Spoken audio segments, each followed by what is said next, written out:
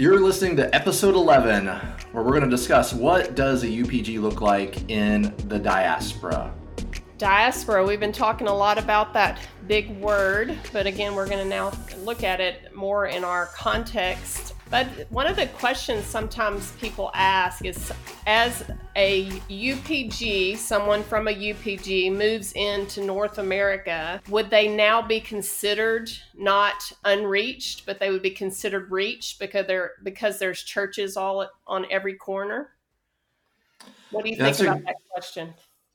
That's a great question. I think we have to wrestle with that. But if we come back to defining what is an unreached people group, remember a few episodes back, we classified and defined a people group.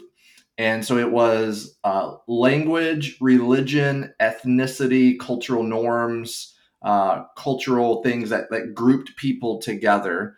So that was our definition roughly of a people group. And then for evangelistic purposes, it come in unreached is like, what is the largest segment of population the gospel can travel without any hindrance or barriers? And then we talked about just some definitions as far as percentages: 2% evangelical, 5% Christian adherent. And so we got to have that background. And if you need to hear more of that, you can go back and listen to that previous episode. But when we think of that criteria and we think of a people group in the diaspora, really, are there enough believers from that people group to evangelize the rest? And so the argument is like, well, if they want to know about Jesus, they will show up, to First Baptist, First Methodist, First Presbyterian, First Assemblies of God, whatever church there is in any specific city, and they have access to the gospel, which is true, but that doesn't necessarily mean that they have access to the gospel in their language in a way that they can understand it, adopt it, and then see the gospel spread through their family and friends and the rest of their cultural influence or sphere of influence among their people group. So that's a big topic.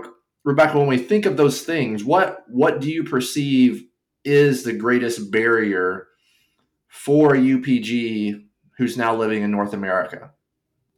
Well, a big barrier lots of times is language can be one of the biggest barriers.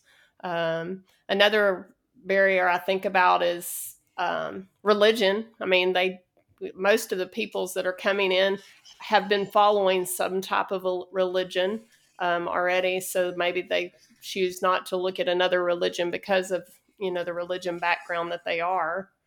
What are some of the barriers you think of, Bud? I just want to maybe come back and look at just maybe I'll go through all of them just kind of shortly, briefly. But when we think about language, language is a communication barrier. And by definition, the gospel is good news. Good news is meant to be told and proclaimed. And so language is a really big barrier. And I think there's tons of value in churches that are intentionally multi ethnic, as they would define it. Oftentimes, they're not really multi-ethnic; they're multi-race. But as soon as any church chooses a language to worship in, they're excluding every people that doesn't have access or use of that language. And so there's tons of value in those churches. And as we think about unreached people groups in the diaspora, what we start to see is people's identities start to shift slightly. They have a hybrid identity. And you see that through language acquisition, because as many people have told us, is learning language is 50% of knowing the culture. And so even as unreached people groups come to North America and they learn English, or if they're in French-speaking Canada learning French, they're picking up pieces of our culture. So language is huge because it is the means of communication, and the gospel is meant to be communicated. Now, I also know that many churches have ESL courses, or they're teaching language. I know some churches, they're teaching language to be able to share the gospel to these people because they don't know the language. And what I would venture to say is that language is so important, not that they learn English, but that they hear the gospel in their language, Mm. because that is who they are. That is how they were. That's how they were grown. There was a Barna did some research, and they found that people's worldviews were firmly in place by age 13. And generally by age 9, like their moral foundations were already established. And so even if someone moves to the United States when they're 15 or 16, they learn English, they become a business professional or a business owner. Really deep down, their worldview is what they were, about age 13. And that number is kind of arbitrary, but that's where we see formation taking place in individuals of where they're rooted in their identity. Mm. And I can see language being a big part of that. And as you say that about language, I could just think about too. I mean, what I get to know about God, it'd be different if I was learning it in my second language or third language, but being able to even read the scripture in my own heart language, the language that I taught with my family, and how important that is. So I think that's an important piece for us as we consider diaspora, is that language aspect.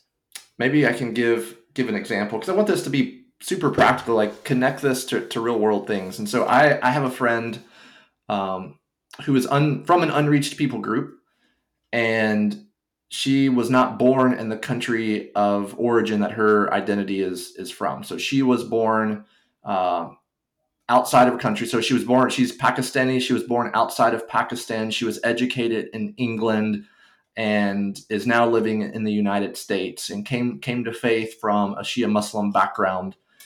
And I was doing an ethnographic interview with her a year or two ago, and a couple of things that stuck out, I think, just help us think through this. One is when I referred to her as a Pakistani American, she corrected me and said, "No, I'm not a Pakistani American. I'm Pakistani."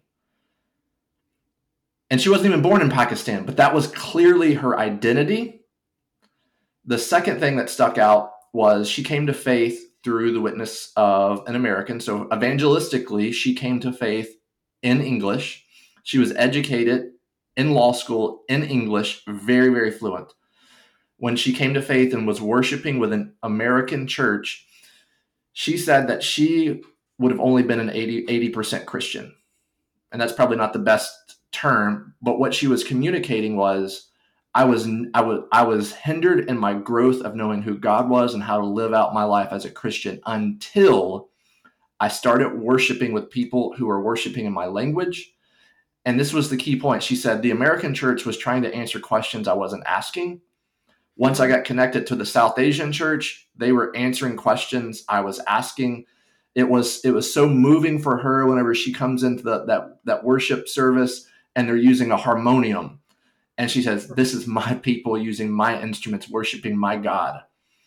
And so it is so important to understand that even though she wasn't born in her country of origin, how she's identifying, that identity was still so tightly wound up. And until she saw her people worshiping in a way that was culturally relevant, she felt like she was kind of like a traitor. She's like, I was not growing to the full extent that the Lord would have me.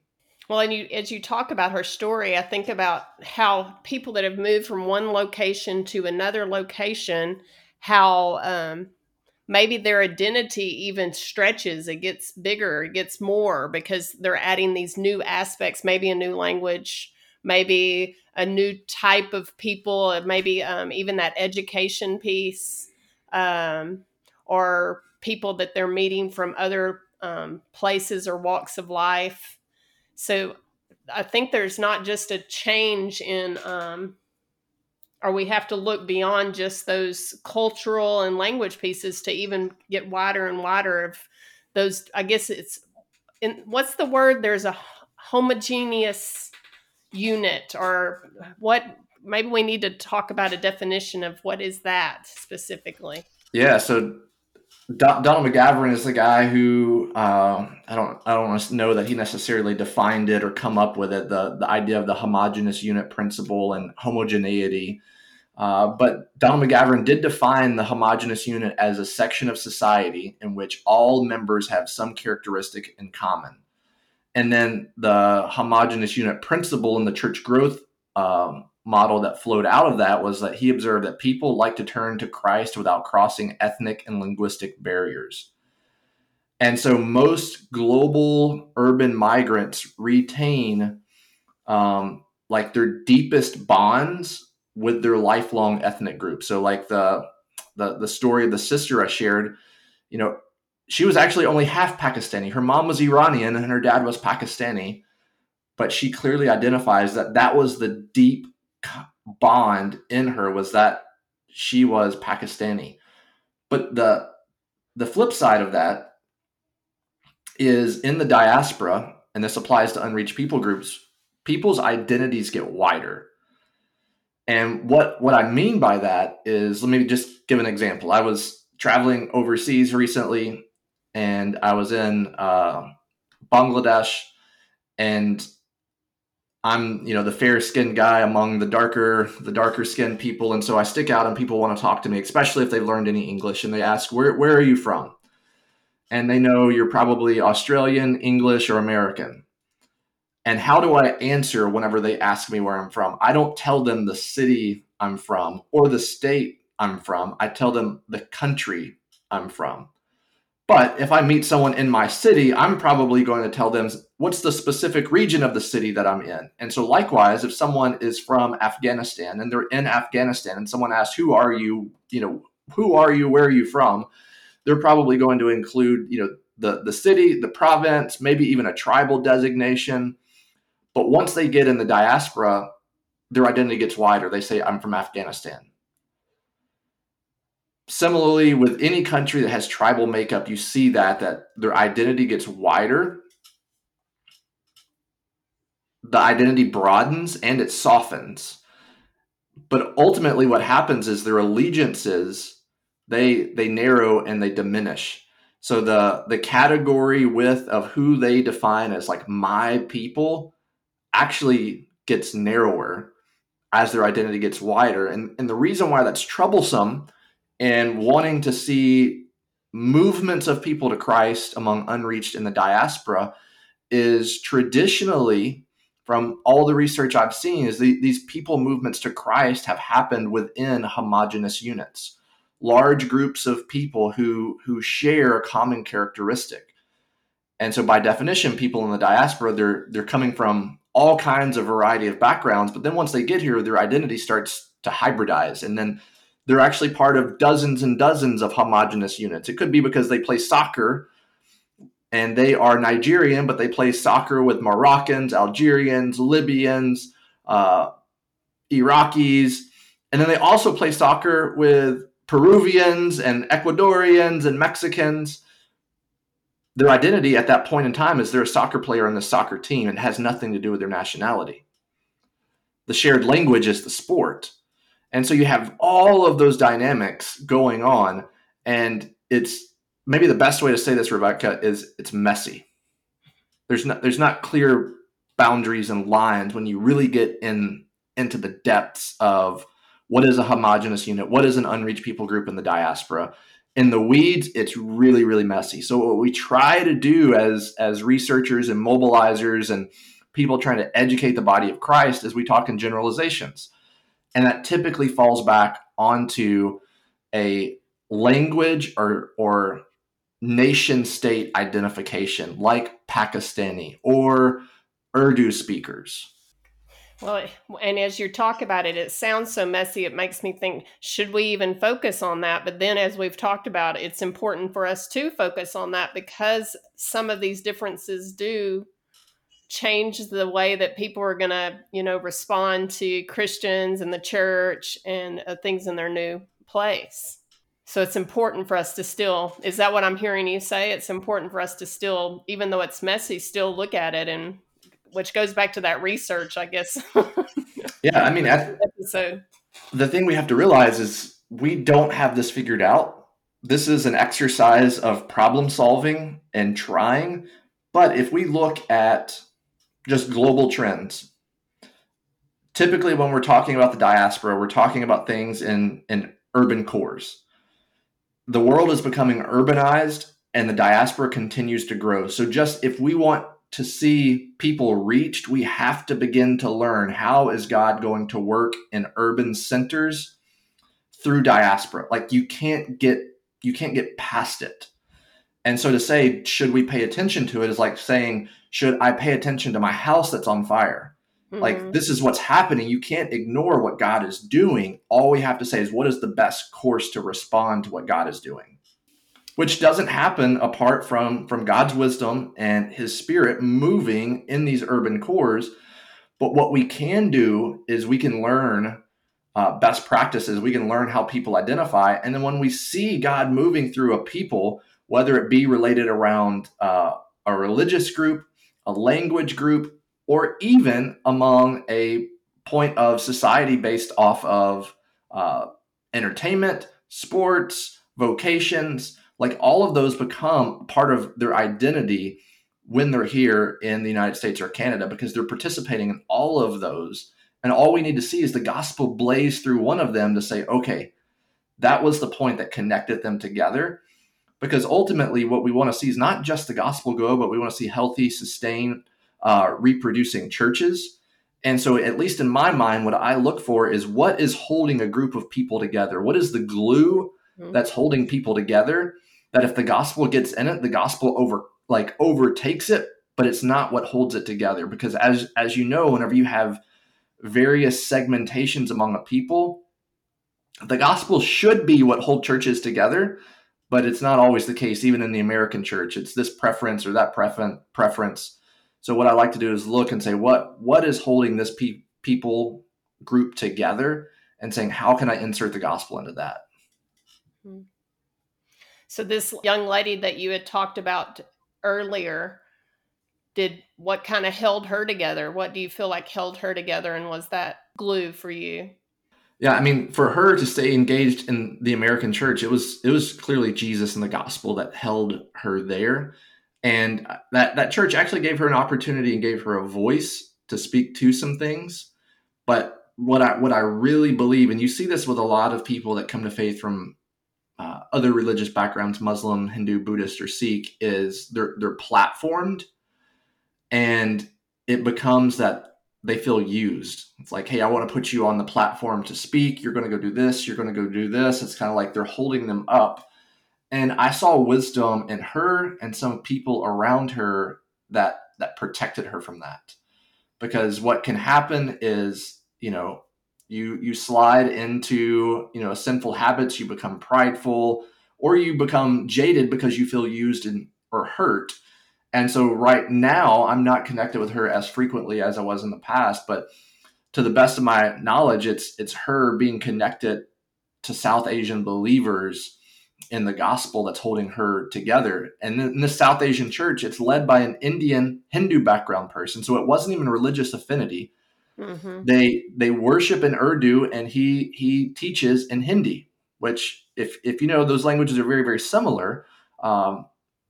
But it's primarily Indians, Pakistanis, and even Nepalis that are worshiping together. So it's not even so much language that's holding this church together; it's the South Asian identity. Well, which makes it sound like a lot of to do with holding people together too is the relationships that they build with the people. Because I hear you talking about the trust aspect of that as well. Yeah, and whenever we think of trust, the opposite side of that is like, what is a UPG in the diaspora? A lot of Middle Eastern peoples, and I don't say this in a shameful way, but I've had many Arab brothers and sisters tell me this is, they don't trust each other.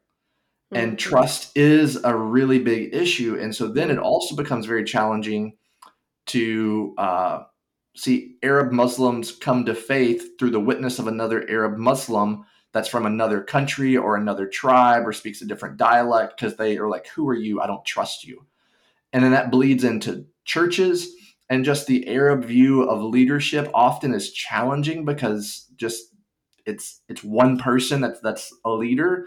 And then if you have opposing views, you see churches split, you have all of this that's really a cultural thing. Just recently I was with an Arab believer, and he was telling me this. He's like, bud, we struggle in this way. We need to know how to resolve conflict in the Arab church. We need to know biblical leadership. And again, that comes back to discipleship. But whenever you're thinking of the initial steps of seeing a UPG reached, it's also a barrier. One example, there is a Kurdish believer in the city I'm in, and she was trying to connect me with some other people who were potentially spiritually open from the Kurdish community. And we go and we visit them in their home, and it immediately becomes, he is berating the sister of saying, "Oh, you can't trust her. She steals." And then I go to her. Let's call her Sally, and I go to Sally and I say, "Sally, hey, let's call him Bill. Bill was saying all this," and I tried to say, "Hey, don't say that. Let's come together and talk about that." And you know what her response was? Even though she's a sister, it was then to begin to say things about him. Oh, he da da da da. And that is, the Kurdish community, which is not Arab, which is not Persian, which is not Turkish, its own unique identity with, 6 different languages being spoken. And so what does it look like to be a Kurd in the diaspora is also a very unique thing to discuss, because their identity is Kurdish, but they speak a variety of languages. They're from multiple different countries, as I mentioned, Turkey, Syria, Iraq, and Iran. And then you throw them into a city like Nashville or Dallas or San Diego, and 40% speak this language and 50% speak this language. And it's like, what is their identity? What is the homogenous unit in the Kurdish community in North America? Those are the types of questions that are challenging to answer from, like an armchair. They talk about the armchair quarterback, and some of you may be listening like, "Oh, Bud, Rebecca, it's just da da da."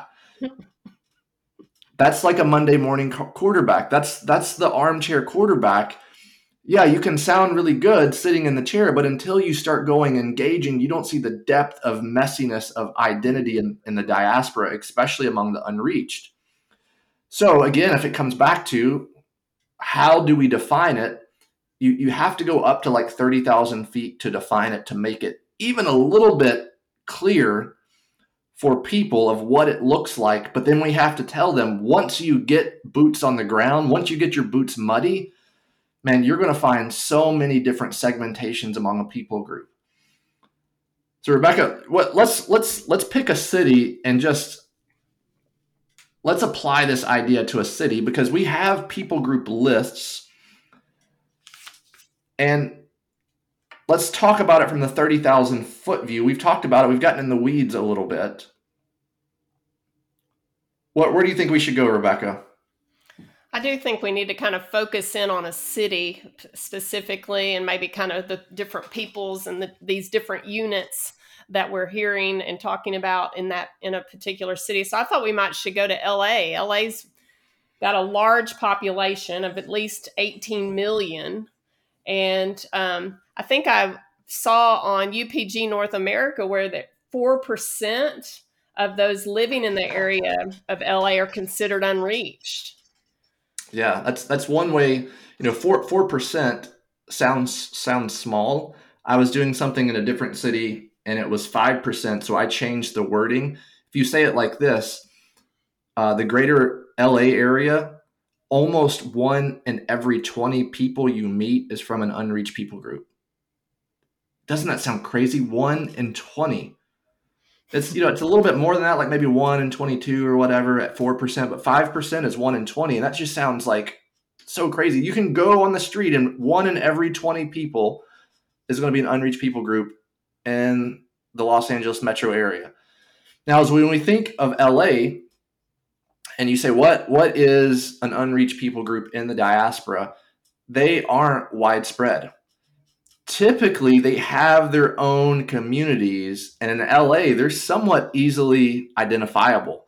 So there's 16 official or dedicated ethnic enclaves and districts, meaning it has a name like Chinatown or Tehrangeles, where all the Iranians live. So they're easily identifiable. So then you don't even have to talk to 20 people. You can just go to these enclaves and you actually find those unreached people groups.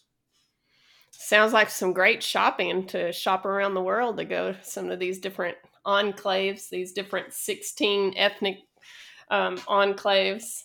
Another fact that I was reading about LA was half of the languages that are spoke there are not English. So half of the people, half of the 18 million speak English, and half of them in their homes. So their heart language, what they speak on a regular basis in their homes, is half of the population is not English. That's pretty phenomenal to think about LA.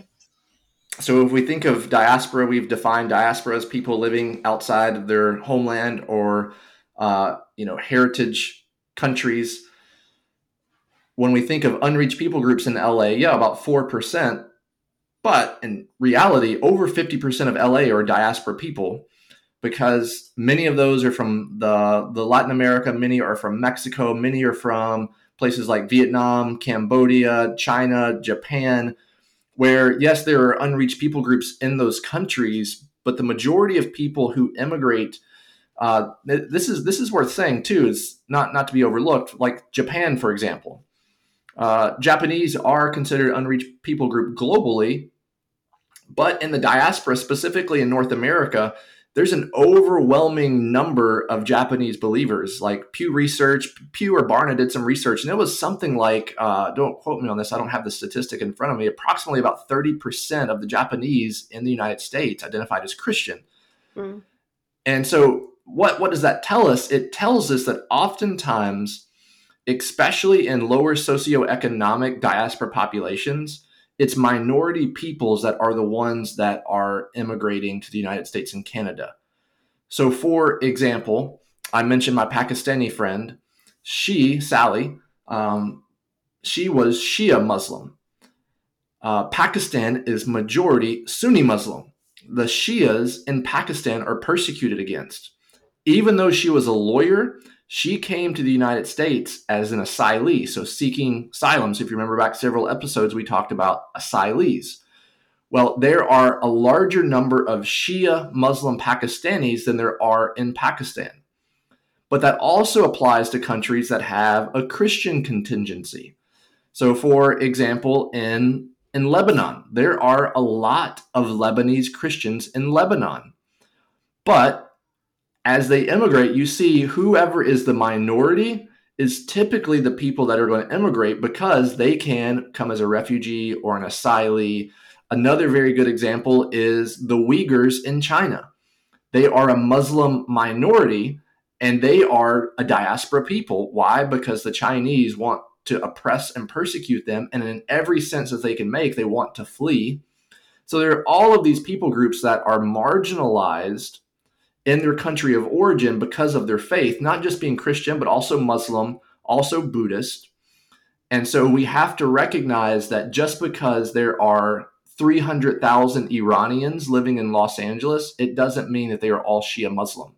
Mm. You'll actually find a lot of Persian Jews in Los Angeles. Why? Because they are a minority in Iran, and they're fleeing from something.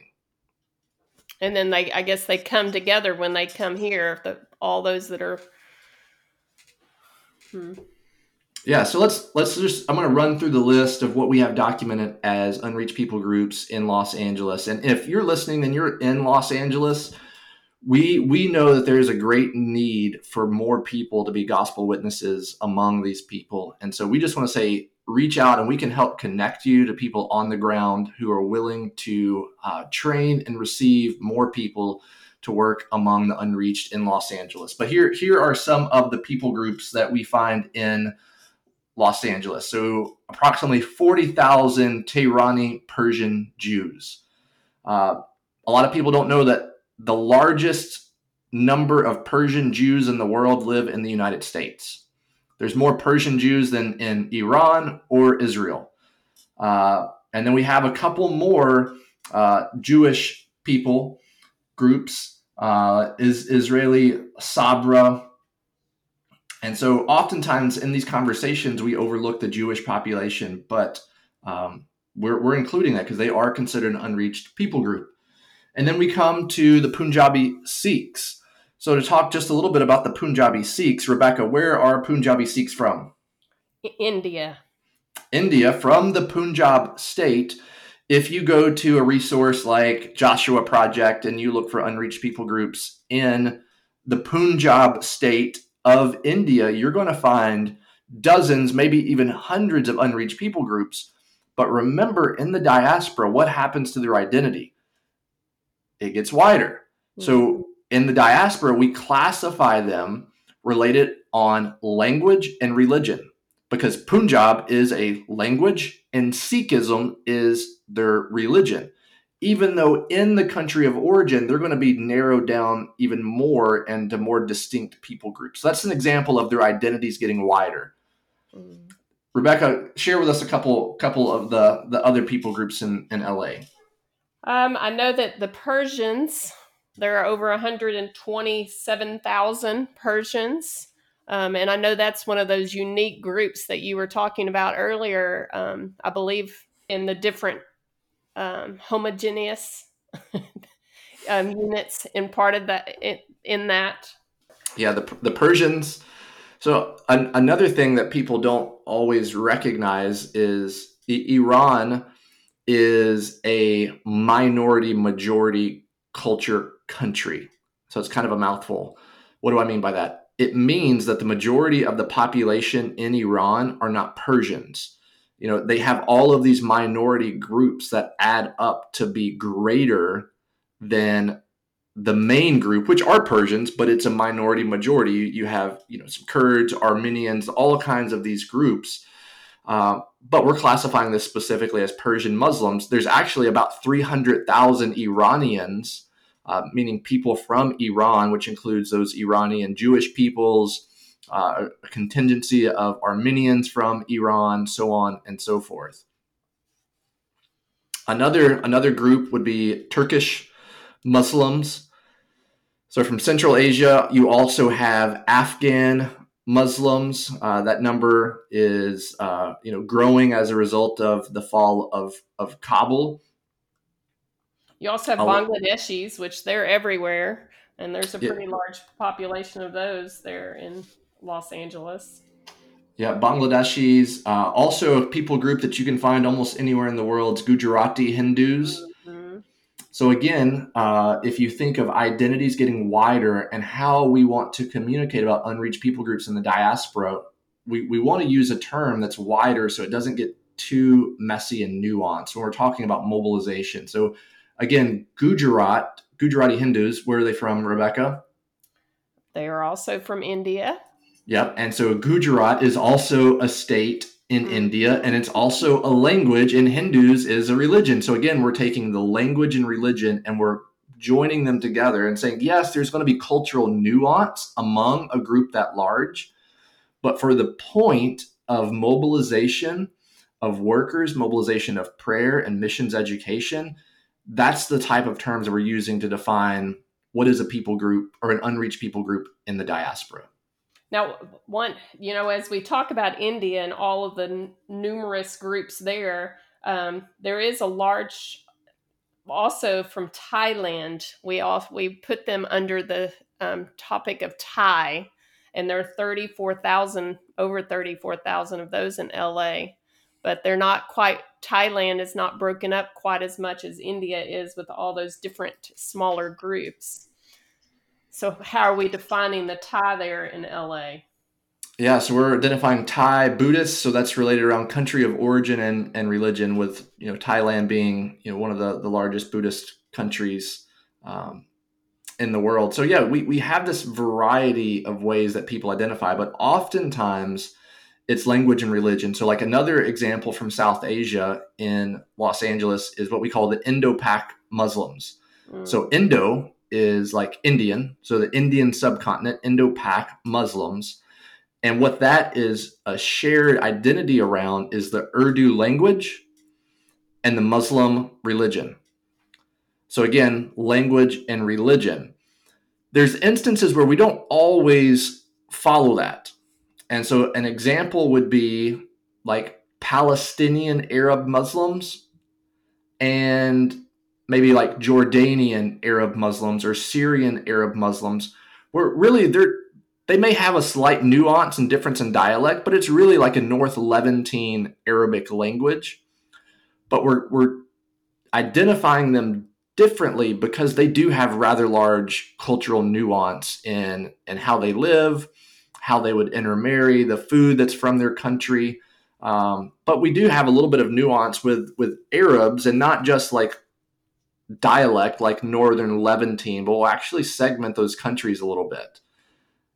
And then you have other Arab peoples in LA, like Moroccan Arabs or Egyptian Arabs, which are fairly significantly different than like a Lebanese or Jordanian or Palestinian Arab from, the North African region.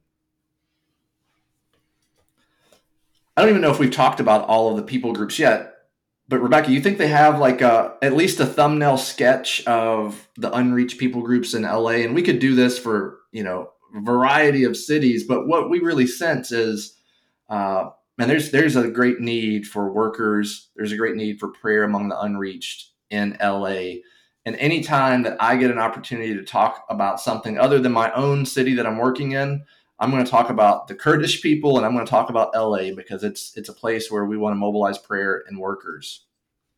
All right, Rebecca, I think we'll wrap it up right there. You've been listening to Let's Talk Diaspora, where we've looked at what is an unreached people group in the diaspora. It was probably a little hard to follow because really just by definition, the reality of the unreached in the diaspora is challenging. It's messy. And then we shared with you just who are the unreached people groups in the diaspora in LA. And if you check out the show notes, you can find links to where you can find more information about them, how you can pray for them, and even how you can begin to engage them. So thank you for listening to this episode of Let's Talk Diaspora. To help us out, hit the subscribe button so that you will be notified when future episodes launch. This season is sponsored by UPG North America. Go to upgnorthamerica.com for more information.